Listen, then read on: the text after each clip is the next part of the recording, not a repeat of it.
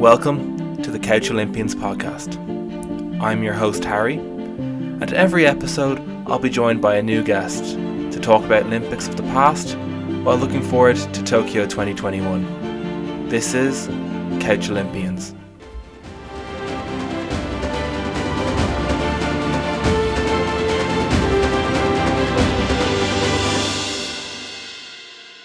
Welcome back to the Couch Olympians podcast. I'm delighted to be joined by Oisin here from the Home End podcast. Oisin, welcome to the Harry, pod. thanks a million for having me. Looking forward to it. Predominant question to ask is football at the Olympics. What do you think about it? Yeah, it's a bit of a weird one. I think we were kind of chatting off camera a little bit because it seems like it's one that's not. You kind of mentioned as well that it's prestigious in certain countries, or I suppose in certain cultures, it's a little bit more prestigious than it is in others. I don't think the Europeans kind of take it necessarily as seriously, perhaps, as the South Americans. And I know a couple of the African countries have benefited as well, especially from the under-23 rule coming in, and the likes of Nigeria, I think Cameroon as well. So as a whole, I think it's an interesting one because I think it's one that doesn't get probably enough coverage as maybe it perhaps should. Because I mean, you look back at some of the teams there, like obviously Brazil in 2016, they're impressive. I think the Team GB thing was super interesting. And I think that's something definitely. It didn't really kick off, but the whole concept of merging four countries into one, I think, was interesting. So I think it's kind of nearly an untapped market in many aspects. It's something that's kind of not necessarily spoken about too much. I think the women's one is probably a lot more prestigious in the sense that the under-23 rule doesn't apply there, and it's kind of similar in prestige to probably the Women's World Cup. Of like the under-23 rule is interesting because it's a good way of getting a lot of younger players that really, really valuable game time, because like playing on Olympic Games is probably going to be a lot more beneficial to a player's growth than say playing in an under-21 Euros or playing even like under-23 Premier League or just reserve. The pressure of the crowds, exactly. A lot of the things about the Olympics as well, they'll get the big crowd regardless. But one thing that I want to circle back on what you said there is about, it's a great time for the under-23s to get game time. But is that what the Olympics is all about? Some people would view the Olympics as the pinnacle. Like you look at sports like athletics and swimming, like you kind of peak for the Olympics. While in football, it just kind of is a passenger. And, the events starts before the opening ceremony. It doesn't have a massive interest, if apart from football fans, if me or you are watching it, you will obviously pay attention, we'll watch it. But in terms of casual Olympic coverage, as you said, it doesn't get the big coverage. But interestingly, I look back into the history of it, and it's very, very interesting. So before it was made an official sport, they still had a football competition. But 1908 was the first official football Olympics, which makes it the oldest international football tournament in the world. Then in LA 1932, FIFA launched the World Cup, and then that became the professional focus. And they felt the Olympics misrepresented the strength of international football because it was purely amateur. They didn't have the under-23 rule yet. And then you saw it come back in Berlin in 1936 because of income and also because of like the German way, it was the Nazi Olympics, football was such a big sport in Germany. There's obviously influence coming from there. And then it remained amateur for a while. And from 1948 to 1992, Soviet countries dominate. And if you look back at the history, Hungary are the Olympic football goats. They have the most medals. Saw that actually. Yeah, interesting. The reason for that was because the Soviets dominated because they had state-sponsored athletes. So in theory, they were amateurs, while the rest of Europe and South America were playing professional football, and it was professional by designation. But in the Soviet countries, they were amateur. And then in 1984, the pros were allowed to play, but FIFA said players from Europe or South America were not allowed to field squad members who had played in a World Cup. So this was a way of kind of, as you said, getting the African countries involved, getting maybe, the US involved or the Asian countries. And then in 1992 was when the current age limit restriction comes in. So people who aren't aware, listeners who aren't aware, you're allowed to field as many under-23 players as you like, and you're only allowed 3 squad members from over that age. So as Oisin said, it's a good opportunity for the young lads to get a run out. And something that you think is surprising is Team GB don't compete due because their association problem. So, the Welsh FA, the Scottish FA, the Northern Irish FA, it's a big issue that they felt FIFA would take away their status as individual countries. Yeah. That's why London 2012 was kind of controversial in a way that they fielded a Team GB So just on the history of it, like, Oisin, any thoughts there that stands out to you? Yeah, it's super interesting. I mean, I kind of like that idea of kind of the attempt to kind of level the playing field in a way with a number of different associations and a number of different countries. As you mentioned, like the Team GB thing, I find really super interesting. Just the fact that obviously they merged a couple of it's typical. Like there was issues between different associations and arguments and things like that. I think I was reading up as well on Brazil from 2016, and I know that a couple of the players, I think Douglas Costa off Bayern Munich, I think he was with at the time. The club actually didn't allow him to go and represent them or represent Brazil in the World Cup because of obviously pre-season duties with the club. So that's an interesting kink as well, I think. And I know it happens a bit in basketball, where sometimes ice hockey in the Winter Olympics. Yeah, exactly. Essentially, the clubs won't allow players out, and I think that will also hurt the prestige as well a bit when you kind of have, like, obviously club football, professional club football is huge, but when you have teams who are kind of, and players who are not being allowed to represent their country in what is such like the Olympics is one of the most prestigious events in all of sport, arguably the most prestigious event in all of sport, and you have clubs being like, no, we'd rather you just play a friendly against some German third division team than, you know what I mean? So that kind of that could kill a team of postmen, like exactly, like so that might kill it a little bit, but no, it is interesting. Like as I said, I do like the under 23 role. I think it kind of evens it out a little bit. But the hungry thing was interesting. I did see that they kind of dominated for a little period of time. And there's some good clips of the games as well, because the Olympics has always got like a big television rights and all. And the Hungarians just won with long balls. Like it was, But the thing is, they were so much bigger. So the amateur rule in the 1940s to the 1970s, you know, where professionals weren't allowed to play. But the Soviet amateurs, in quotation marks there, were much older, much more experienced, much stronger, much bigger. So they were just physically just playing them off the ball. I like the rule that I think that kind of helped. You kind of see FIFA's fingerprints all over everything that happens here, which is understandable. But that the pros were allowed to play. But if a player had played in the World Cup for Europe or South America, they weren't, you know, so kind of brought up the level of the teams that hadn't, or the players that hadn't gotten the opportunity. But another thing that I found to be a key point in some articles that I was reading was the fact that the Euros was always on just before the Olympics. Oh, yeah. So if you come to the London 2012 games, no players who played in the Euros for that Team GB team were selected to play in the Olympics. England team, obviously, you know, a lot of young players. But going on to that Team GB team, obviously the controversy around it, and they didn't end up even selecting any Scottish or Northern Irish players. And they had three players who were, they selected their three players who were over 23. Can you name those three players? I know one of them was Ryan Giggs, definitely. Yeah, he was captain. Yeah, I think was Bellamy another one? Yeah. Yeah, and I can't quite. Oh no, I saw it. Mika Richards, I think, might have been the third one. But who was barely over the age limit. Was he? Yeah, I didn't actually. But there was something about David Beckham as well, wasn't there? I think he was in the initial squad. Yeah, he wanted. There was some talk about him. He really wanted to kind of get back into it and stuff. But there's some tape blue tape about him being involved.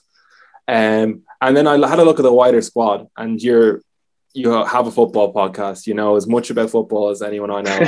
So I want you to know, where are they now of these two players? Oh God, love that, loved it. Okay, Stephen Corker. Where was he? Wow. Where is he now? Oh, Stephen Corker.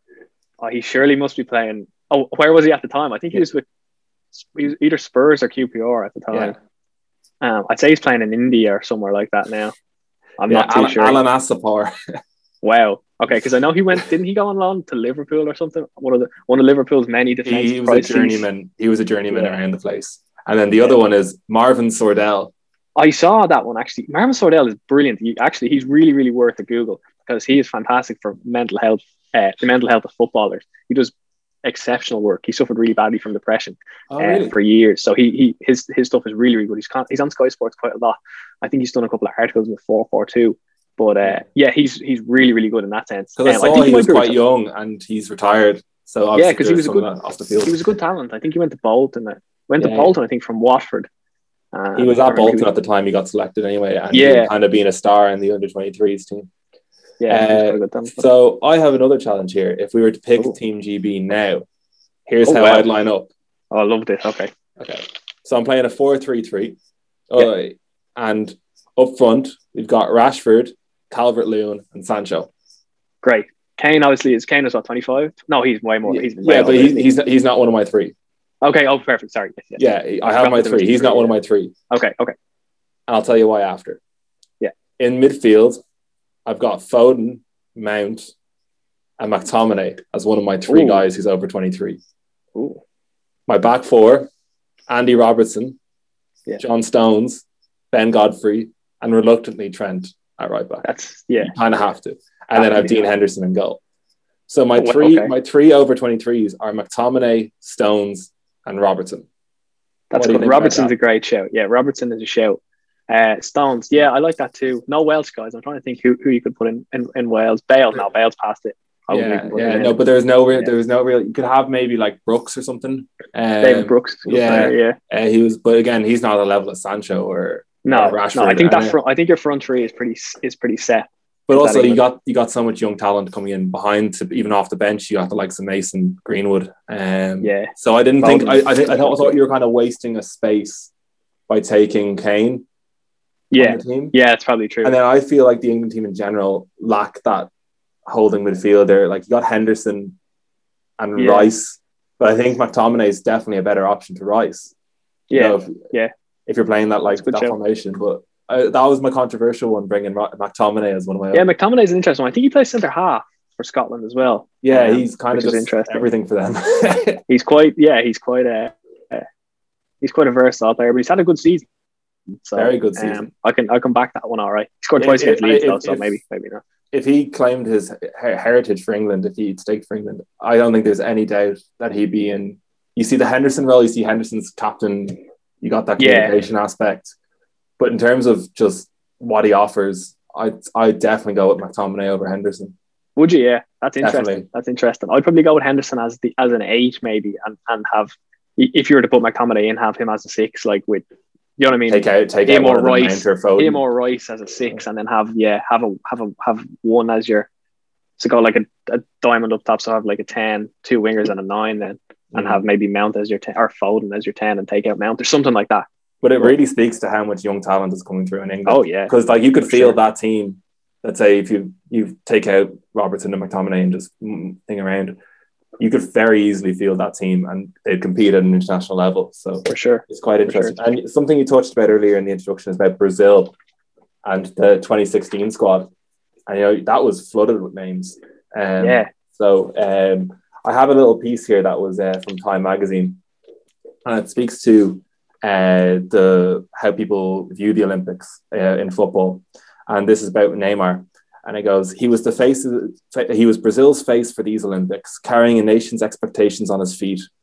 After Germany humiliated Brazil on their own soil, he had a lot to prove, and they played Germany in the final. Oh yeah. So, and anyway, if you don't know the story, Brazil win in Rio, and Neymar hits the winning penalty. In the final, it was 1-1. He scored a free kick earlier in the game. But here's how the journalist describes what happened after Neymar hit the winning penalty. Neymar's head sank to the grass and he erupted in tears as teammates mobbed him on the field. Fans in the stadium, outside of it on the streets of Rio, and across the entire country did the same. No one wanted to leave. Podiums were hauled out for the medal ceremony, and Neymar took a victory lap after to the applause that would have been reserved for Usain Bolt had the games been in Kingston in Jamaica. They described it as revenge, and the host nation had not fared well in the Olympics. Brazil were aiming to be in the top 10 in the medals. They didn't really even crack that. So the fact that they won the gold in the football was such a massive deal for the country. Is kind of seen as, oh yeah, we had a successful Olympics because we won gold in the football. Yeah. And especially the World Cup embarrassment, it was kind of glossed over because it was at their home stadium, and that they beat Germany. Yeah, against Germany again, yeah. But yeah, if you look at that squad, but if you also look back to Beijing in 2008, some of the players that were on that Argentina team that won, like Di Maria, Tevez was the one that their top scorer, like big names. But the winner in that game in the final from Di Maria is sensational. It's like it's like a little pass in the wing, cuts and that, and chips the keeper in like the dying minutes of the game. So you see the South Americans really, really going all in on it. But anything to say about that Brazil team and that? Yeah, it's so strong, and you said it's a good story. The fact that kind of it came against Germany as well after the humiliation, I suppose, of a couple of years ago when they lost 7-1 that time. But yeah, the Brazil strong squad. Like, I have a lot of time for Neymar in fairness. I know he gets a lot of stick for whatever. I do. I think Neymar is one of the best players in the world. I think he has been consistently for quite a while. I think he's an entertainer. I think that the fact that he he has a couple of things in his game that are not ideal. But when you look at the modern player, I think he kind of epitomizes everything that I want to watch. If Neymar's playing, or PSG are playing, Brazil are playing, I want to watch Neymar. You know what I mean? Obviously, there's plenty of great players there with Mbappe, the likes of those kind of guys. But Neymar is one that I kind of think, I would.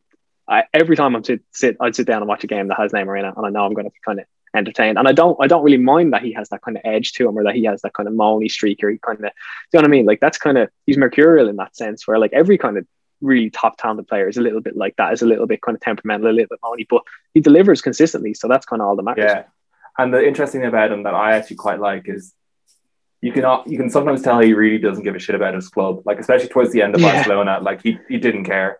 But Brazil has always been his focus. Like I think he lives for playing for Brazil, which is what I quite like about him. Like, even though you see like sometimes he's like, oh yeah, he's got a foot injury, and like for PSG in a big game, he wouldn't care. He'd be like, no, I'm not playing or whatever. Yeah. But for Brazil, like, he played through anything, and you can tell that the Brazilian team like really respect him. Like, especially after that injury he got in the World Cup in 2014, you know, they really rallied around him. And have you seen the documentary? Actually, it's on Amazon Prime about the Brazilian national team. No, I haven't seen it. Very good watch, because it's just kind of it's a lot focused on him, obviously, because he is the star of that team. Yeah. But yeah, I do agree, and I do respect his sort of pride to come back in Rio and, you know, really go for it as like their golden boy. As you mentioned earlier, like, he skipped Barcelona's preseason, even the start of the La Liga season, to do it. And like, he didn't care. Like, he was all in on this Olympics. Like, but yeah, that's interesting. And one of the main points I asked Oisin to come on is because he is an expert in Irish football. Thank you. No matter how dreary it is, and how sometimes tough to watch it is. Yeah. That Home End podcast is fantastic. Kind of, you got some great guests to talk about the Irish game. So Oisin, I'd like you to take me through, if Ireland were to play in the Olympics with the rules of, so only 3 over 23 players, how would you line up? Okay, so I've gone for, the squads generally are 18 players. So I'll go through the 18. I won't go in too depth, but I'll go from 18 and then I'll go to the 11. So I'll go with my 3 overage players first. So I kind of went heavily on the defence, typical Irish fashion, but I went heavy on the defence in terms of the overage players. So first overage player, centre-back John Egan, Sheffield United. Outstanding player, probably arguably Ireland's best player right now. Obviously, he's out injured, but you need a bit of stability at the back, and he'd be there. Seamus Coleman at right back. Matt Doherty and Coleman's kind of been it's been an argument over the past year or so, but I think Doherty struggled a good bit at Spurs, and Coleman's come back into his own recently. So obviously the captain as well, great leadership. So Coleman goes in there, and I'm other overage players, Enda Stevens at left back, because last season one of the best left backs I think in the whole of the Premier League. Obviously not as good this season. Sheffield United have been found out a little bit, but Stevens is the kind of player that he's diverse, he's versatile, up and down the wing, can defend, can attack, and Ireland are notoriously light, I suppose, on incoming left backs. Yeah, that's one thing I was going to say is that when I was looking at the squad and stuff, is like there's really nobody coming to hunt that position down, so you kind of have to bring them. Yeah, we've got Ryan Manning of Swansea, but he's just overage, so I wouldn't have him there. So then if we go to, so we'll start with the goalkeepers. So got Caoimhín Kelleher, Liverpool goalkeeper, and Gavin Bazunu, who's the Manchester City goalkeeper. Got Caoimhín Kelleher starting. Obviously, Kelleher would not have as much first team experience perhaps as Bazunu does. Bazunu's impressing on at Rochdale in League One, I think. But Kelleher's looked good when he came in over those couple of games when Alisson was out, and he was in ahead of Adrian actually. And he looked strong. I think he grew into it a little bit, because I think last season he struggled a little bit when he came in, but he was good in a couple of games. So he's the starter. He's underage, obviously. I think he's the one who's going to overtake Randolph, I think, in the long run. So he's there. Over Kelleher? Sorry, I just said I think that Kelleher's going to overtake Randolph. Oh yeah, sorry. Just in future. Yeah, definitely. I think you can even see in the Liverpool games, you know, Klopp's not afraid to throw him in big games. Exactly. Alisson's a little iffy, where sometimes he might play through. You know, it's almost like Henderson and De Gea at United. You know, yeah, he's willing to give him a shot. So, you know, I'd say that's definitely one for the future. Yeah, I think just don't want to dwell too much on, but the way he plays, he's so good with the ball at his feet. He clip the ball long and clip it short, and that's the kind of way Stephen Kenny's going to want to play. So I think he's the one for the future. So then, apart from my other defenders, so I've got Darragh O'Shea at centre back. He qualifies obviously because he's underage. He's excellent. West Brom defender, has been kind of in and out of the squad, or in and out the West Brom starting 11 the last couple of weeks, but I think he's taken really well to the Premier League. He's done really, really well. One of Ireland's bright sparks when they played their last internationals. It was an injury hit squad, but O'Shea was excellent. He's versatile, can play right back, centre back, even throw him left back, so he's in there for sure. Another centre back is Nathan Collins off Stoke, only 19 years of age. He's impressed for the under 21s, hasn't yet to get a full call up for the senior team, but plenty of interest in him from the likes of Burnley. I think West Ham might have been interested too, offering around 10 million. So he's captained Stoke a couple of times over the last couple of seasons. I think he's Stoke's youngest ever captain against Leeds, I think the game was. So yeah, he's captained them before a couple of times. So he's a talent for sure. He's one there. And then our final defender is Lee O'Connor. He's with Tranmere at the moment on loan from Celtic. Probably won't get in the Celtic team, but another versatile player. He's only 20 years of age. He's Ireland's most capped underage international ever. So he's in there. He impressed against New Zealand in a friendly, I think in 2018. It was his first cap for Ireland. So he's in there. Our midfield is very, very young, but there's a lot of talent in it.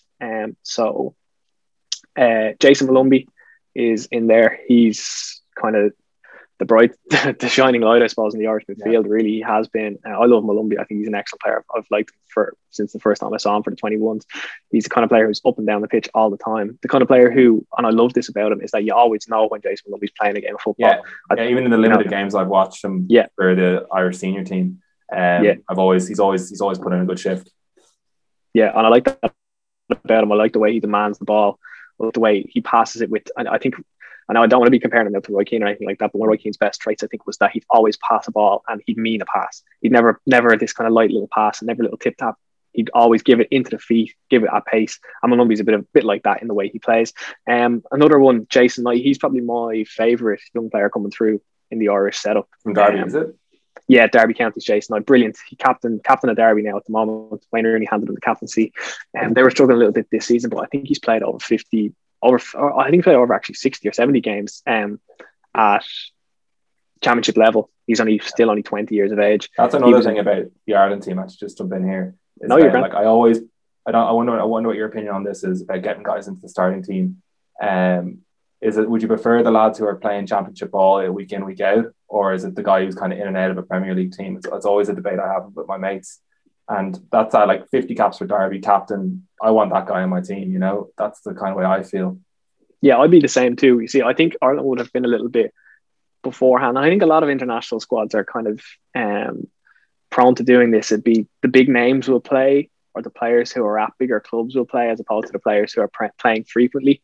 Like someone like Knight for sure, I think should be starting, given how many games he's playing there. And then if you compare that to someone who's currently in the squad, I mean, you could probably argue Jeff Hendrick, but he plays a good bit. But you're right in that sense, though, that I think players playing is kind of getting 90 minutes is like, it's underrated in a way. Do you know what I mean? Because I think a player playing under 23 football, and this is where you did mention it, but this is where the argument comes in.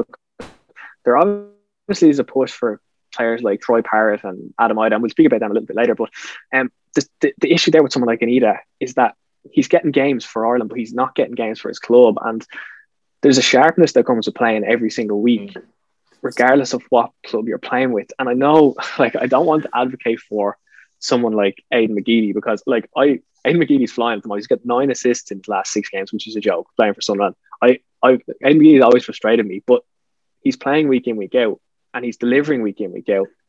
And transferring that, he's old, but he's still doing it. You know what I mean? So you could argue that if a player can set up 9 goals in 6 games and if he's in excellent form, what's the difference between throwing him in to internet? I know the level is a little bit higher, but if you throw him in and he's on form, he's going to think, well, I can do it here. I've done it in the last 4 or 5 weeks. Yeah. And I mean, he's not going to suddenly go and play Georgia and suddenly think, I'm not going to be able to do it against Georgia. I'm suddenly out of form. You know, that kind of way. So you kind of have to look at it a little bit like that. But sorry, to go back to your full point, I went on into a rant there, but back to your full point. Yeah, I think players who are playing and it does have to be quite a decent level. I don't think someone playing in the conference or someone playing in League Two, not League of Ireland.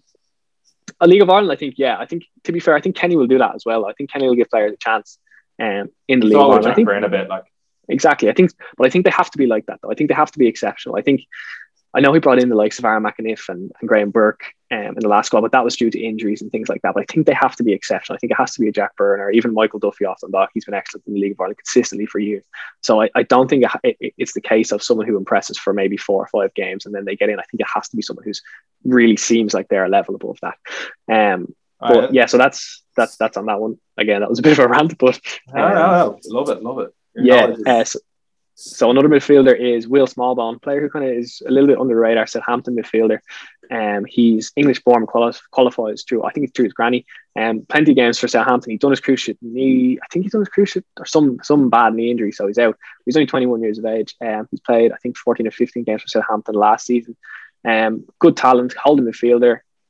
He's in there. I think he's going to be a good player for Ireland, if provided he chooses Ireland. And that's probably a conversation for another day, but he's there. And then the other two is under 21 players. Jack Taylor, he plays for Peterborough. He's played 36 or 37 games for Peterborough in League One, which is quite a decent number. He's only 20. And then Conor Coventry, and I think Conor Coventry's one to kind of go back to your point earlier, Harry.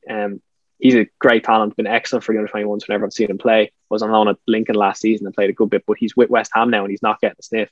He's not even near the starting 11. So I didn't want to really put him in because of that point that you made, that he's actually not necessarily playing games. Like, he's a great talent, but he's just not getting game time. So where do you kind of balance it out? Do you know what I mean? So that's midfield. And then into the attack. The attack is actually quite strong. It looks quite well on paper. Aaron Connolly, I think he's probably the first. I think Aaron Connolly could well be the first name of the Irish team sheet. Little team here. Yeah, I think he could well be the first name of the Irish team sheet right now. I mean, if you take away Egan, obviously he was injured.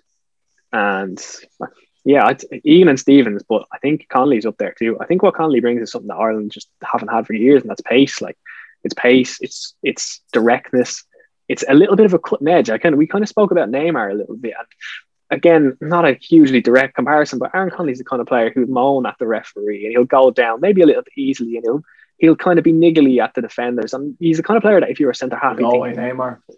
Yeah, it's a Galway Neymar, yeah.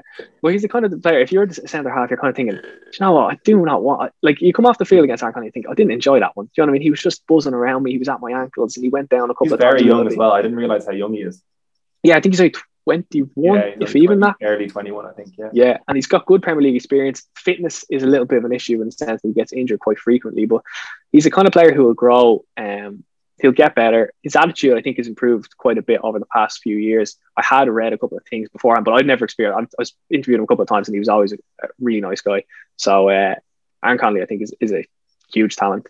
And then we've got obviously Troy Parrott, who's kind of supposed to be the saviour, I think, of Irish football. But again, Jose doesn't like him that much, though, as he said. Jose doesn't like him that much, no. But it's important to remember how young Troy Parrott really is. He's only 9. I think he just turned 19. Like, do you know what I mean? So he's still so young.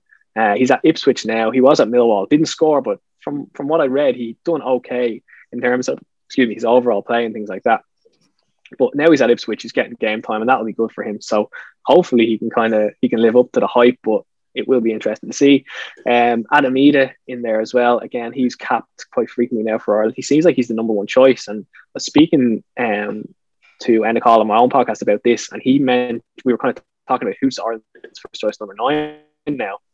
And I think it kind of is. It is Adam Ida because there's no one else. David McGoldrick is retired, which is obviously a huge blow. And then you look at the likes of James Collins, who's playing for Luton, and you're thinking, okay, he's in and out, he's scoring a couple of goals, but he's very robust kind of player. He's not doesn't offer a lot as well. Yeah. There's not a lot of subtlety in his game, and you're kind of thinking, well, is it more beneficial to Ireland in the long run if you play someone like Adam Ida, who right now is maybe not at the level that he needs to be, but he'll only get to that level by playing games. So it's kind of a catch-22. Is he playing a lot? He's been injured quite a bit for Norwich. He got injured in the last game for Ireland, I think back in November, and he's only just come back into the squad. So he comes on, I think he came on for only 1 minute at the weekend, which is obviously difficult. But I think he's the kind of player who probably is still first choice number 9 at the moment for Ireland, which is it's a little bit of a damning indictment of Ireland's striking options. But listen, he will get better. When you compare that England team I was talking about, and then our team, you see, it's not actually that bad. I think on paper, obviously, as well, it's kind of names, but there's decent attacking talent coming through. And like if Ireland were to play at the Olympics, we'll get onto that later about the qualifying and stuff. They wouldn't actually be that bad of a go because maybe the defense is a little bit aging. But in terms of going forward, there is some talent there. And if I actually have the same when I wrote down, I wouldn't know as much as you now, but I wrote down my starting 11. I had Stevens and Egan in as well. And then I brought Robbie Brady as well, just the versatility of whatever, and also add a little bit of experience in attack. And, he seems to be getting his game a bit for Burnley as well. So, that's he's disappointed. I think he was actually taken. He's not playing well, but he was brought on and taken off, which I hate to see. But he done well. He was one of our on Sports Park in the last qualifying. Yeah, he's kind of rediscovered a little bit of form anyway since 2016. But that's what I was going to get on to next in terms of qualifying. So in Europe, they take the under 20. They use the under 20s championship for qualifying, and those teams going into Tokyo are France, Germany, Romania, and Spain. And interestingly, obviously with the Euros going on, Romania didn't qualify for the Euros, so they'd probably actually have a good go, but kind of focus on it for the summer. But in France, Germany, and Spain, take away the Euros, who do you like in there for looking forward in terms of young talent? In terms of France, Germany, or Spain? Yeah. I like France. I really like France. I think France have a lot of good players coming through still. Like even you look at senior level, they have so many good players. Germany are great as well. Germany are like, everyone speaks about, just in general, the Germans kind of being efficient, and I think they're just efficient in everything they do. They just kind of have this kind of. I always felt with Germany that the squad was always aging. Like Muller was always getting a game, you know, even towards the end of like the likes of Schweinsteiger. But you still have so much young talent that just kind of the way the system is there is you got like Kimmich who came through and is now one of a great player. The Bayern have shown they're probably favourites for the Champions League, so the disappointment they had in that last World Cup, and feeding that young talent through, probably being in the Olympics, as you said, is probably something that's good for that team, getting the under 23s a game, whereas they might not get it for the senior squad, Definitely, the likes of Serge Gnabry as well. I think he was in the last squad. Like he's one of those that you kind of look at and you think that the Olympics probably did benefit him in many ways, getting that international experience. And then from Africa, we have Egypt, Ivory Coast, and South Africa. And then we have Australia, New Zealand as well, which is always quite interesting. But the point about Australia is they're actually playing in the Copa America this summer. Because I saw something about Qatar. We're supposed to be playing. They're not anymore, but that's interesting. Yeah. But Australia are still going, I think. And obviously Argentina, Brazil, and they're going to be playing. They're also playing in it. And then you have Japan because they're hosts. And then you have South Korea and Saudi Arabia coming from the Asian teams. And it's always weird. You'd never know about these teams, but they're probably going to come out and, put it all in, especially South Korea and Japan as like very close proximity to the games. And you've seen as well in the Middle East with like Saudi Arabia, Qatar, those kind of countries are putting good money into this, I never watched that documentary that Sky did with Neville who went to Qatar. And it's just immense about the amount of work that's being put in. And then there's 2 CONCACAF nations that they haven't qualified. They haven't done the qualifying yet. But it's just interesting that it's such a random assortment of teams. And it's maybe with the World Cup, it's very much more Europe and South America focused. Well, this is way more evenly split. Yeah, it's interesting that it is more evenly split though, because that's how a lot of every other sport in the Olympics is like that too. Do you know what I mean? So it should be. I think it's fair that it's like that. But yeah, I like the qualifying. You mentioned the qualifying routes, I suppose, and things like that. I think it's interesting. Like the fact that the under 21 Euros, that's a way to qualify for the European teams, and I think that's interesting. And I think in a way, it would be interesting if Ireland. I know Ireland have actually never reached an under 21 European Championships, but I think if they're great start. It's a terrible stat. They probably should have done it this year. In fairness, last year, they had a supremely talented team and they beat Sweden a couple of times and they drew with Italy and they got a couple of nice results there. But just on that point, I think it's a really interesting kind of incentive, I suppose, as well for a lot of players and a lot of teams to do well at that tournament, because again, you can progress too. There's a natural progression there too.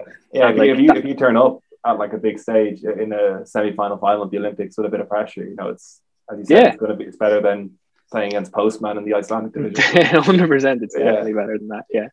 And something as well that came up earlier is the women's game. I had this debate with Sean on the first episode where I still think, from watching and reading a few things, that the Women's World Cup is bigger. And like the Women's World Cup is a big deal, as you saw, like especially, you have the likes of America, just dominating it, and the Brazilian team, obviously, and, teams across Europe. The lack of a restriction on the Olympics is a big deal, I think, for the women's game, because it kind of showcases the top level as much, whereas the men's game, obviously, the superstars, a lot of them aren't there. So just what would you think about the women's game? And what's the state of the women's game in Ireland? Yeah, definitely. I think it's probably, the World Cup, I think, will just probably be more prestigious in general, regardless. Yeah. Even if they did it with the men's game, where they just said, okay, no restrictions, everyone's allowed to play, clubs don't care, not clubs don't care, but clubs will let you play. I still think the World Cup would still be above that. So that's probably that in the women's sense, there's probably that, the reasoning for that. But the women's game in Ireland is strong. Yeah, it's getting stronger, definitely. And Vera Pauw, the Dutch coach of the Irish national team, just signed a new contract too. And they had a good chance at qualification. I think it was for the Euros last year, or it would be coming into next year. But they had a couple of disappointing results in the end. But yeah, it's growing. It's growing, definitely. I think it's growing everywhere, really. And I think you look at the benchmark of your likes of Germany, your likes of Japan, your likes of the USA, like even in England, like I think the USA are the huge benchmark for women's football. Yeah, they've won most of the medals in the Olympics. Yeah, it's brilliant. And people care, and people, this is no disrespect, but people really do take it. I think people still here don't take the Irish game seriously, or don't take women's game seriously. Oh, you can see by the turnouts at the American game, or even in the States, they did viewer numbers for the World Cup, the women's and the men's World Cup, and the women's World Cup viewer numbers were better in the States than the men's. Yeah, obviously the US weren't at the men's World Cup, but still, that's still a sign of growing, and a sign of that the Americans are buying in. Especially because they seem to just dominate. Like I watched a few of the games that they played, and they do just kill teams. They're brilliant. That big controversy that they kind of was. I think it was Thailand. They beat like 13-0, 14-0 or something. But like that. You see, that's the thing. That's the double standards, because that wouldn't happen in the men's game. If someone beats some team 13-0 in the men's game, everyone's like, "Oh, that's a great result," whatever. But in the women's game, it was like, "Oh, they should have shown them more respect, and they should have done this, that, the other." That's nonsense. Yeah. Nonsense. Yeah, no nonsense. But in terms of the Irish game, like, it's a lot of it is just about getting people's eyes on it. Do you know what I mean? It's not a case of, I think, and oftentimes it's not a case of people don't care. It's not a case of people don't like it. It's a case of people aren't maybe aware of it. They just don't see it as much. You see that as well. But I think RT are actually doing a good job, and TG Carr especially, of from the terms of GA, and the women's rugby is always shown as well, and the hockey as well. They're shown on RT at prime time, and they get Donnybrook, which is like a decent stadium. Like, they do get a good atmosphere there. Yeah. And I think they've done a really good job of kind of taking that venue, because it's set up for the TV really well. It's set up with the stands. You can properly run an event there. So that I do think it is growing, but again, there is steps that need to be taken as well. I do agree. Yeah. No, you're right though on the RT thing, because I remember watching, I think it was Ireland against Ukraine. It was one of their, I think if they won, they had a chance. They ended up drawing. If they won, they had a chance at getting to a playoff to get to the Euros. But like, it was in Tala, and I think like the atmosphere was very good. Do you know what I mean? Like there were fans there. The atmosphere was strong. Like, they kind of it was nearly made like a kind of, families went, and it was made like a day of it, or like an event of it. And I think that could be a good way of going about it. That could be a good way of marketing. Here we are. As with every sport, whatever gender, whatever, it all starts at the grassroots. Like, it starts with getting the interest in early, having kids playing sports, regardless, I think is the way forward. But yeah, that's very interesting. And I just want to finish on this. Is like, so I think from your argument, you think football should be an Olympic sport? Oh, definitely. Oh, yeah. I think I've turned on it a little bit, because I do feel like it maybe has its place, but I think if it was taken out, I don't think it would be I don't think there'd be a huge amount of controversy. But so I read a few opinions on it. There's some very good articles out there about the history of it, and it should be involved. And there was a Bleacher Report one, and I think it summed it up well, is that it's a great proving ground for future stars and a showcase for the lesser nations. Yeah. The one debate that I'd have to counter that is that what the Olympics is all about? So is the Olympics is the pinnacle, is the peak? Yeah, probably not. But could you go and push the envelope into the boxing? So like boxing, obviously the amateur sense of the boxing. Well, yeah, all the combat sports are amateur. Yeah. So could you kind of go in that? But then it's not fully amateur, so it's It's half and half. Like it also for football, it's really tough to do all amateur. Like really tough. Like like I mean, I think it'd be funny though. Again, is I think Sean said this on the other podcast, but like you just got around and picked like 11 random guys. That's the thing. What would the criteria be? Like you'd have to run some sort of amateur tournament, and then just whoever wins that, or have a selection for that. But it'd be very funny because like. There's always that debate about like in the athletics or something. They should always just put a regular guy in it to show how fast these people are and stuff. You know? If you just had like, even if you had like, okay, you have to pick 4 guys in the football team at all times. That's the amateurs. You can see how good the standard actually really is when you have like some me or you in the middle of the park doing a shit. That would be good. Yeah. But no, that's a good. I like that quote about the kind of lesser or. The lesser nations, and the fact that like it is a kind of cultural thing in a lot of different places, like because I kind of thought back to like the 2004 in Athens where Argentina won it, and that was when Marcelo Bielsa was the manager, and like it's kind of a little bit like the Neymar thing you said, but he was coming off it going into the 2002 World Cup. Argentina were kind of one of the favorites to win it, and they dominated the qualification campaign in South America, and kind of people had put this expectation on Bielsa and that team of really, really overperforming in the World Cup and perhaps winning it. And they ended up not even getting out of the group, or I think they might have got out of the group and got beaten in the last 16. And that kind of damaged that reputation of that Argentina team. And then they were able to bounce back. Yeah. And they kind of made it, the story kind of made it more prestigious, or the loss, I think, in 2002 kind of made it more prestigious for them. Do you know what I mean? So I think a lot of it is I think Rio really helped it. I think the Brazil winning it in Rio and the packed stadium, and like it was like they didn't know if it was the Olympics or if it was a real like World Cup. Like I think that really, really gave it that boost. And it'd be interesting going to a country like Japan where not a really big footballing tradition, but it'd be interesting to see what kind of atmosphere is there. But it's contextual. I think a lot of it. Yeah. Thank you so much for coming on. No problem, Harry. It was great. Really enjoyed it. Really learned something. Learned some new Irish under-20s that might. Keep an eye out for those players that will definitely probably not make it. Are we qualifying for the World Cup? It's going to be very, very tough. It's going to be really tough, and we can't score goals. And like, you're not going to get too far if you can't score goals. And people, this is probably for another day, but certain people have it out for Kenny. There's kind of, I think there's a lot of info. Again, as you said the other day, maybe I'll come on your podcast and tell you about the amateur. A fan that doesn't know a lot about football. Why they should back him. Anyway, I think they should back him, but I think they will. I hope they will, but I don't think they will. Brilliant. Thanks, Oisin. Thanks, Harry.